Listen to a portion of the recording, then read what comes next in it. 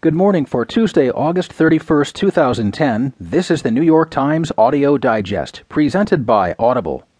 Here's what's on the front page this morning. New York's recovery is stronger than the rest of the nation's, making soldiers fit to fight without sit-ups, and outlines emerge of future state in the West Bank. In today's national news, lenders will step away from environmental risks, and Hurricane Earl batters the islands.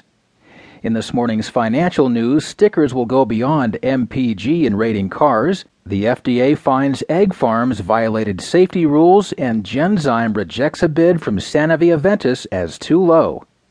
There will, of course, be more business news, along with more national and world stories, a roundup from the sports page, and the opinions of New York Times columnist David Brooks. Now, from the editors of the New York Times, here are the stories on today's front page.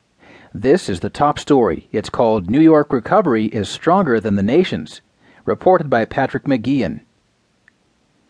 By most standard measures of economic health, New York City's recovery from the financial crisis and the recession it started is well underway.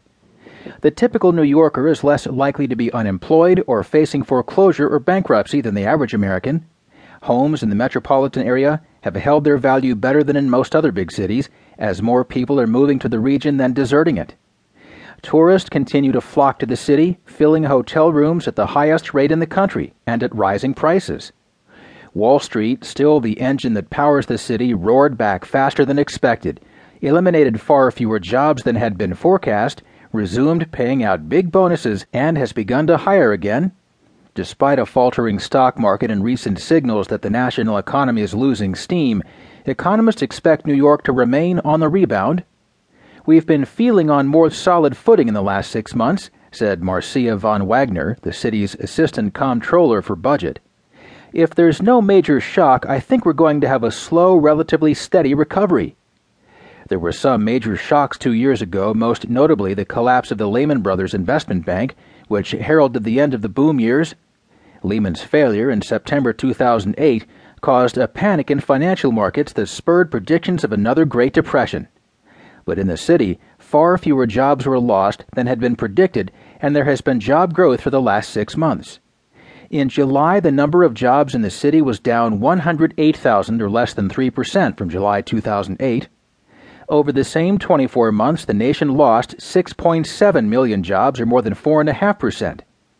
The city's unemployment rate slipped last month to 9.4%, slightly below the national rate. Still, experts on the city's economy said the effects of the recession were spread unevenly across the local landscape.